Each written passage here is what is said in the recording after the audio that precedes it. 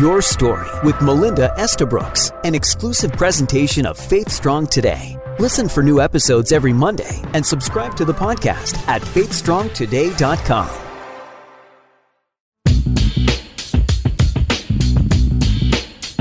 Our stories have the power to connect us, to inspire us, and give us courage. On Your Story with Melinda, your story matters. Well, welcome to a special, very special edition of Your Story with Melinda, because it's Christmas time and 'tis the season. I don't know if it's to be jolly, but I think it's to be maybe contemplative, to be thoughtful, to be generous.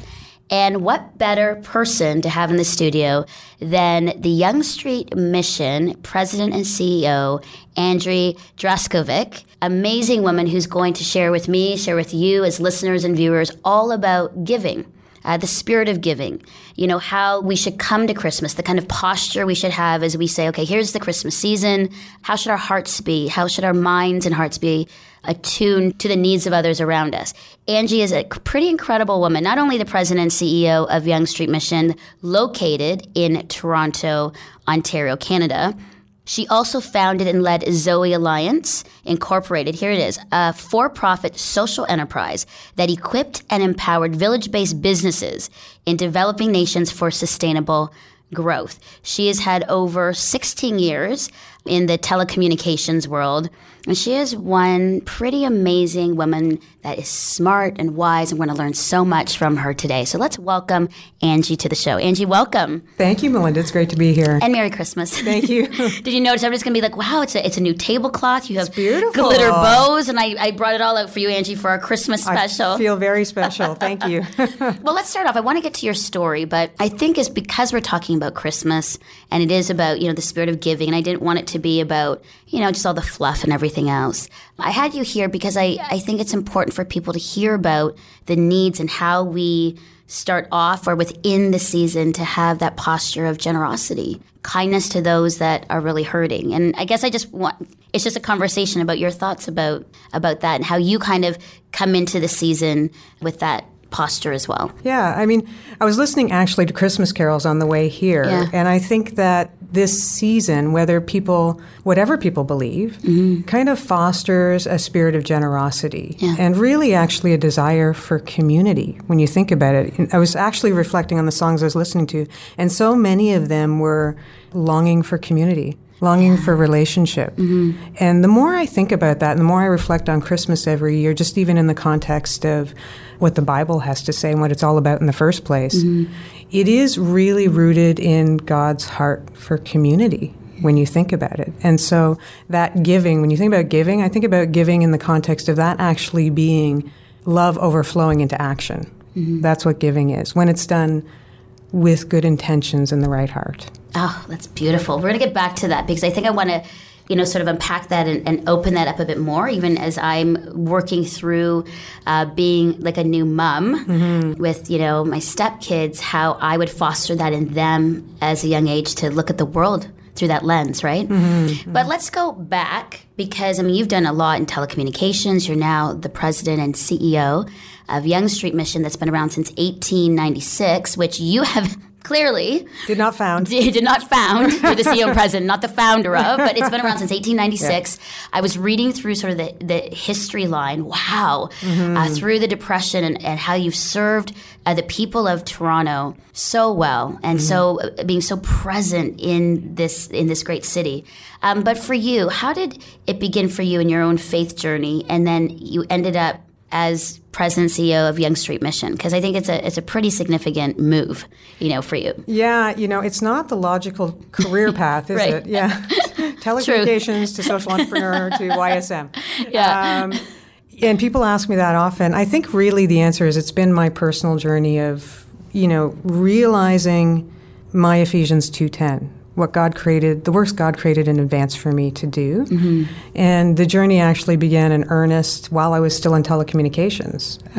I was a kid who grew up who really never knew what I wanted to be when I grew up, which I think resonates with a lot of people. Absolutely. Yeah, including myself my kids included. right now. And myself included, even today. Exactly.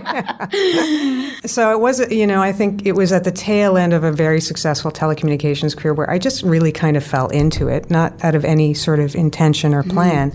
And it was a fantastic career, but I went back after mat leave after my youngest was born and really just started praying because I knew this wasn't it. And I didn't know what it was. And so I thought, I came across that verse, and you know how it is, sometimes it actually sinks in for the first time.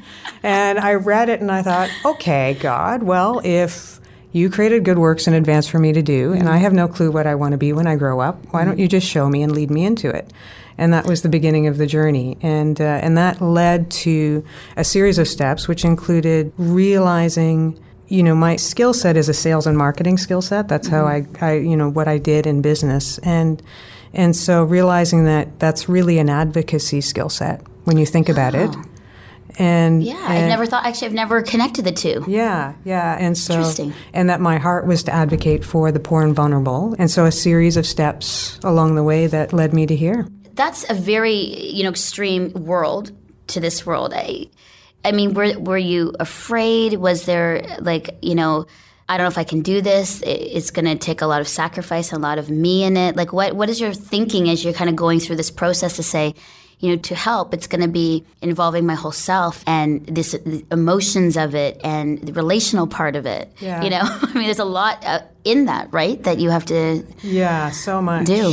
Well, and the great thing is, I guess you don't really know what you're getting into all at once, right? So it sort of reveals itself to you step by step along the way. I don't know if I would have the courage to do it if I'd have known, but it was a really gradual step by step, but very clear sort of grace for each decision in the moment. Because leaving telecom and business, which is quite lucrative, and going into nonprofit is different. Yeah. It has an adjustment associated with it, and that was a gentle curve in, right? It was a step-by-step decision-making process. So first employed for organizations, and then when I started my own social enterprise, which was really a very clear calling of God on my life to do that in a very clear season of preparation. Like, I couldn't be doing what I'm doing now if I hadn't done Zoe. That's for sure. Yeah. And there's much of what I learned through that experience that I'm now applying in the context of YSM in an urban industrial context. The leaping off the cliff to start Zoe wasn't the first step, right? The first step was working for another organization, doing fundraising for them. And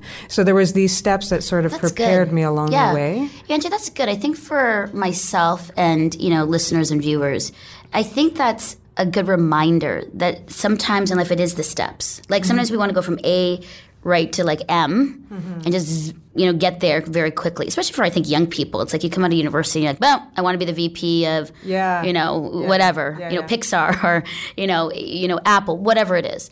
But I think that's good to be reminded of, especially listening to you, that there are steps. And sometimes you're not quite there yet, but it's building on to get you there. And like you said, before you got to YSM, this work with Zoe really has helped you, the things that you did in your position now as CEO. Yeah. And that's good. I think that's good for us to know that, be patient sometimes in the process. Yeah.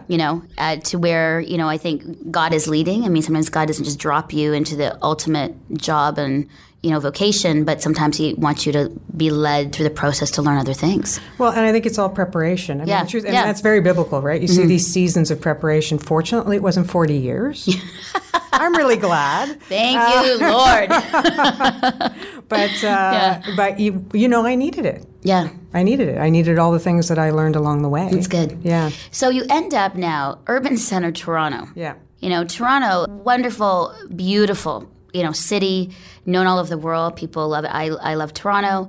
And I know that in every urban center there's great need. I think when I was looking at, stats numbers on the YSM website, I was a little shocked because the numbers for Toronto, so you're saying about Toronto proper is about 2.5 million people. The numbers I saw, and I want to talk about this because I think as we kind of lead into, that spirit of generosity that we talked about earlier in the show, on the website it says 500,000 people in Toronto are living in poverty, within poverty, and 1.5 or one paycheck away from poverty. Okay, that's astonishing considering that would be 2 million people out of 2.5 that are right on that edge or are in poverty now.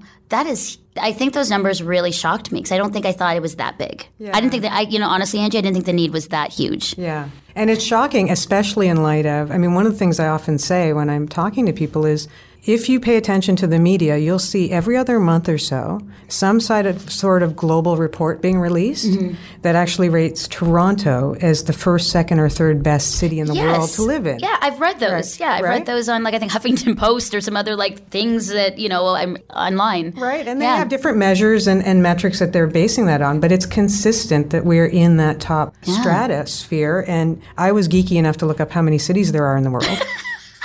I was. Okay. There's 4,416 cities in the world. 4,416 cities in the world. And we're 1, 2, or 3. That's huge. Across multiple measures. So no idea. We have a lot of resources here. There's globally speaking, we have the most resources, and so it's really not necessary. So then what's the issue? How can there be that many people living in poverty in our city when it seems like that, exactly, rated top, we've got lots of resources, why would that be? Because I think that's huge. I thought, honestly, it'd be in the 50,000 or 100,000. But you're talking 500,000 people. Yeah. And what does that define? What does poverty mean? What are they living within? So the metric we use is low income measure after taxes. Okay.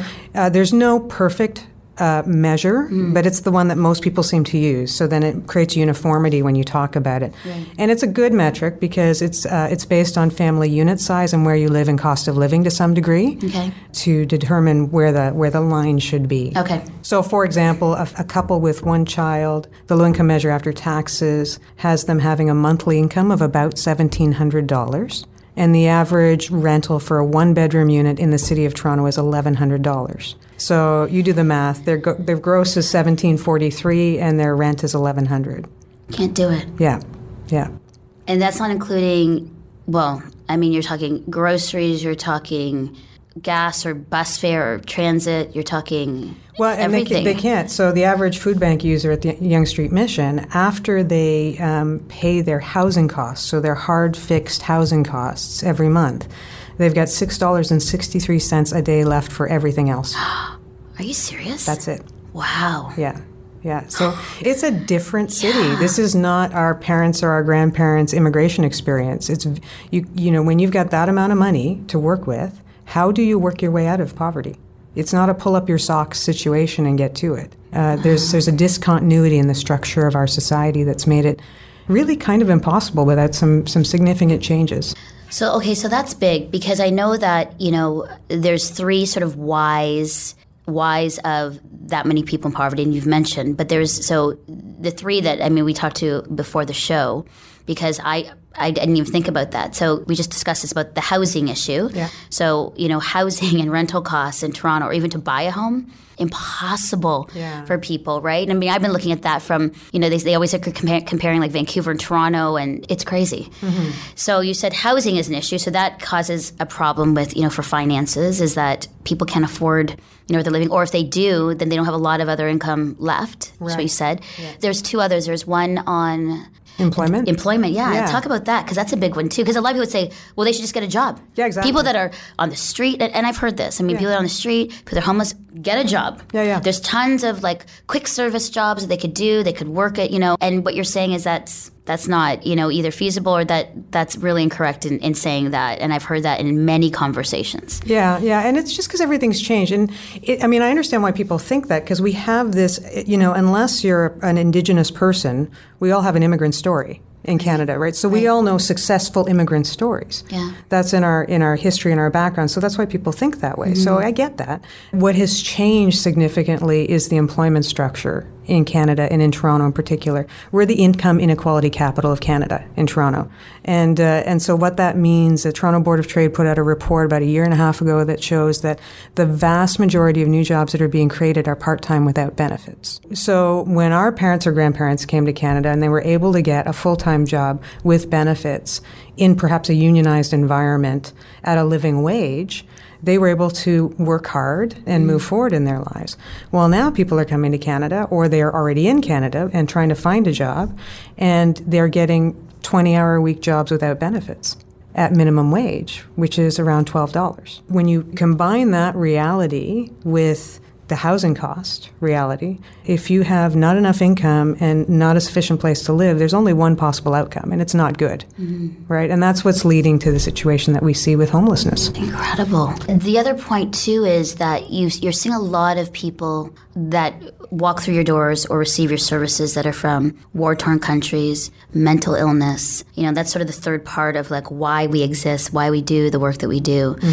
Angie, is there more people that have mental illness that are from this? Like, is there more, or has it always been these issues and we just never thought of it or saw it, or why that stat is so big and so high as far as the needs? Yeah, I don't know. I mean, I think there's probably a number of factors. One is policy-based, and I don't say this to slam government, because sometimes people in their best efforts make policies and they don't know the trickle-down effect 10 years later that it's going to create. But the issue being that a lot of mental health beds were closed down, a lot more outpatient services as an approach, and so then you see people moving out onto the street because the support services aren't there.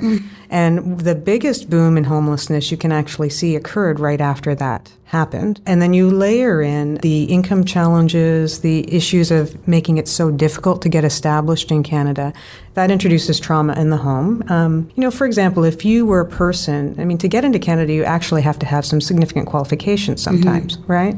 So if you were a doctor or a lawyer or whatever, where you came from, and you come here and you can't maybe even get the taxi driving job, and you're sitting around at home, what does that do to you? And what does that then start to do to the family? So we actually introduce trauma through the immigration experience into families that then starts to lead to breakdown. And depending on the resiliency of individuals, they can end up with mental health issues. Wow. So many layers, eh? Yeah. I'm so thankful for the work that you do with YSM. I think that's so important and needed all year round, not just at Christmas. As you are the CEO and president and you're overseeing this and you know the issues of, the people in the city, I think maybe just educating me and our viewers and listeners, how do you begin to start wrapping your head around how to help practically, how to have this, spirit of generosity? Because sometimes, we say that we are, and we throw a few bucks here, or there's a crisis and we throw money here, or we're like, we want to just care for our family. That's important, and it starts at home. There's many things, but when you hear that many needs in our city, we must do something. And yet, how do we begin that journey of moving ourselves to say, I need to give, I need to do something to help? Yeah. I think that, and I've been doing this myself, probably just in the last few months, some new insights as I've been pondering it around reframing our thinking on giving altogether. It's not episodic, it's God's design for community when you think about it. And going all the way back to some very basic scriptures, right? All of the laws of the prophets are summed up into two, right? Love the Lord your God with all your heart, mind, and soul, and love your neighbor as yourself. Your neighbor. The original design is a communal design, not an individualistic design. And we live in a Western society that's individualistic, so that's the challenge, and it feels countercultural. But we were meant to be in community and care for one another. And so when you think about that, and then the key word being love, and then God says, if you love me, obey my commands.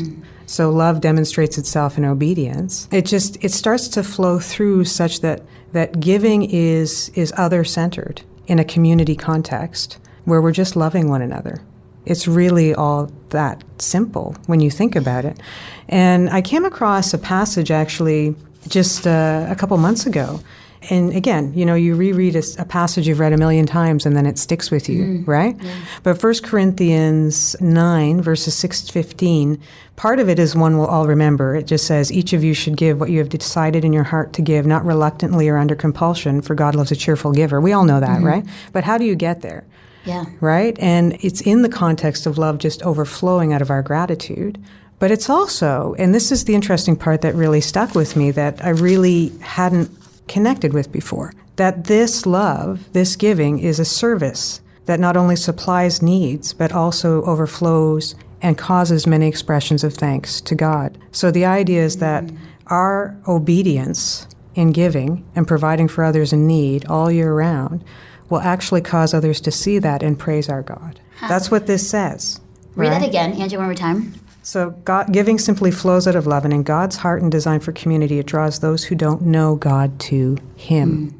right? When people see us, it actually says, the scripture says in verse 13, because of the service by which you have proved yourselves, others will praise God for your obedience that accompanies your confession of the gospel of Christ, and for your generosity in sharing with them and with anyone else. And in their prayers for you, their hearts will go out to you because of this surpassing grace God has given you.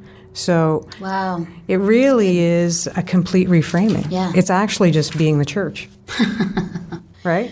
Giving is just being the church. See, that should be said everywhere, because I think we have made giving as this act, that you do. You see any give, or which isn't anything, because anybody can do that. Yeah, like you just give. I mean, it's easy. It's like here's a check, here's whatever. Yeah. But what you're really saying. It's this sort of this holistic part of being in relationship with God and with one another. Yeah. That it flows out of you, because out of obedience and out of the gratitude of what God has given to you, you naturally just give, and people go, whoa, what's the motivation behind what she's giving? Her personhood, why? And you direct people back to, because I'm so thankful for what God has done for me. Yeah, and so if you walk around with sort of other-centered focus, and you're just looking for people to love on every day, and that's a lens, then it's not always money. I mean, it can be, I think actually in the context of homeless people often are uncomfortable and don't know what to do when they come across a homeless person. I mean, often it's just sitting down beside them, having a chat. That's the biggest gift you could give. I remember when I was in New York City last year, and there was this young girl sitting there, and we were busy. I mean, we were sort of like touring a bit. Yeah. And it was like, it's something about it. God does this to me every time. And I was compelled, and everybody was walking past. And so I said, you guys go on ahead. So I just sat down right on the sidewalk with her. She kind of looked at me. Yeah. Pierced everywhere, crazy green, or like extreme, hardened face. And she didn't like it at first. I said, hey, just saw you. What's your name? And she kind of looked at me like, I was like, name? I said, yeah. And I said, and a real name would be great. I know you've got nicknames, but your real name. And I think it was like Angela. And we just talked. Mm-hmm. And it was really amazing. I mean, she had come from like somewhere like Idaho, or had crisscrossed over with her boyfriend, and now they're sitting there and they had no money, and they thought New York was going to be the place for them. But we sat and talked for a while, and it was really neat, because she looked at me, she goes, people have thrown money in today. She goes, but no one has ever looked at me and said, what's your name and who are you? Yeah. And she goes, you have time to meet my boyfriend. I said, well, when's he coming? She's like, oh, he'll be here in like an hour. I'm like, I can't stay for an hour. But it was really neat, because you know what, Angie, I realized they are people. And, it could have been a younger sister, a niece, a friend, and there they are. And it was really sad and heartbreaking. She goes, it's not what I thought it would be. Yeah. And she's nothing. And I said, well, what about your mom and dad? And she just looked at me, she goes, never. I can never go back. And didn't want to go there. She didn't want to go there, and that was fine. But so I said, you know what? Give me a hug. And that's uncomfortable for me, because she was like filthy and stinky. But I was like, it's not about me. Gave her a big hug. We got both very teary. Yeah. And I said, I could buy you a meal or anything. She's like, no, I don't. She goes, actually, that's what she said. She goes, I don't need anything from you. What you did was enough just to be with me. Mm-hmm. And then I was crying. I mean, even just thinking about it was very emotional. And so I said, do you mind if I just say a prayer? And she goes, I knew you were religious. That's what she said to me, religious. I knew you were religious. Yeah. I said, yeah. Well, and she goes, but it's funny, you didn't, it wasn't, there was no agenda. So I did a prayer for her. I put my arm around her, just prayed for her safety, for her love with her boyfriend, that he wouldn't leave her, that he would protect her, that they'd find a way to safety. Mm-hmm. And then we hugged again, and I laughed. But it was one of those moments where I think that's, I think what you said is so true, is that it's easy to sometimes just throw money at them, versus spending the time to be with them. Yeah. And we have to see people that way, right? I mean, I think that's not even just the spirit of Christmas. That's the spirit in which I think for humanity and humankind should be with people, because they're all people that have the same loves and dreams that you do too. Yeah, absolutely. It's heartbreaking. It's like it is. So as we have just a few minutes, Angie, I could talk to you forever, because there's so many things. As we are in the season, that what you just said was profound. That actually really touched me. I need to process that after the show. But last thoughts as far as just your experience and what you do for people to encourage them, not just for Christmas, but for the coming years. What would you say in that, as far as the generous spirit, the other-centeredness, as we go? Yeah. That's a good question. I think that I would just say, I would encourage people to see everybody Imago Dei, made in the image of God. Try to see them the way God sees them. And then it's like when you think about the best gifts you've ever given in your life, when you go back to sort of the Christmas season, my daughter was dancing around the house because she was so excited about her gift. I was delighted because she was delighted. I don't know how much I spent on that gift. I mean, it was within my budget, but I'm not thinking about the money because I'm thinking about her delight. And in the case of this woman, Angela, that you sat and you talked with, you were thinking about her benefit and her having value as a human being. So when we give, whatever you decide to give, this season or all year round, I think it's, if we do it out of a spirit of really valuing people and recognizing 500,000 is a statistic, but they're all people. Yeah, Imago Dei, made in the image of God, of immense value. Let whatever people decide to give come out of that. It's beautiful. And I think there, especially in this season, even for me, Angie, I think it's going to be important for me to just have some quiet time to just reflect. I think what you've really said to me is that sense of gratitude for what God has given us. And even though it's been some brutal, hard times in my own life and many people, because they're like, how can I say gratitude? There's always things that you can say, God, thank you for. I think that's a good thing to do. Yeah. And out of that, as we thank him, that sense of God, give me that, that the spirit of generosity is, and not only that, but the eyes to see others in the way that you do. Imago Dei, in the image of you, every single person, even though they annoy you or they're different from you, or for sure, they're just at a different place on the road. Yeah, absolutely, right? Because I could have been there too, based on decisions, or if I didn't have a family and community that didn't support me through it all. Yeah, right. Yeah. And I think the other thing I just quickly say is, it's not hopeless. Like as scary as all those stats sound. Yeah. We have so much wealth here, back to where we are and an awareness of that. We have so much giftedness. And really, I think the answer, while there's systemic issues that need to be addressed around housing costs and employment and income and all that stuff, we have it within us to support one another in community. We actually have enough here. And we can't forget that. We can't get hopeless because it's too important. Yeah. Yeah. Angie Draskovic, Merry Christmas. Thank you. Thank you for this really heartwarming conversation. I learned a lot and some deep things within my own heart as we go into this Christmas season that I think I need to do some business with God into. I think every one of us on our journey, needs sort of that refresher in that moment to say, okay, I need to be reminded of that again. For more information about YSM Yonge Street Mission, where can people know about you and know about the work that you do? Yeah, just go to our website, www.ysm.ca. Okay, excellent. Yeah. Thanks, and Merry Christmas to you. And to you. Thank you, Melinda. Right.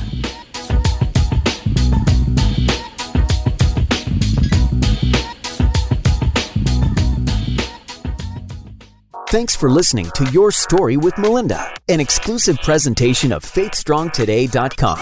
Listen to past episodes by subscribing to our podcast on iTunes and join the conversation with Faith Strong Today on Facebook.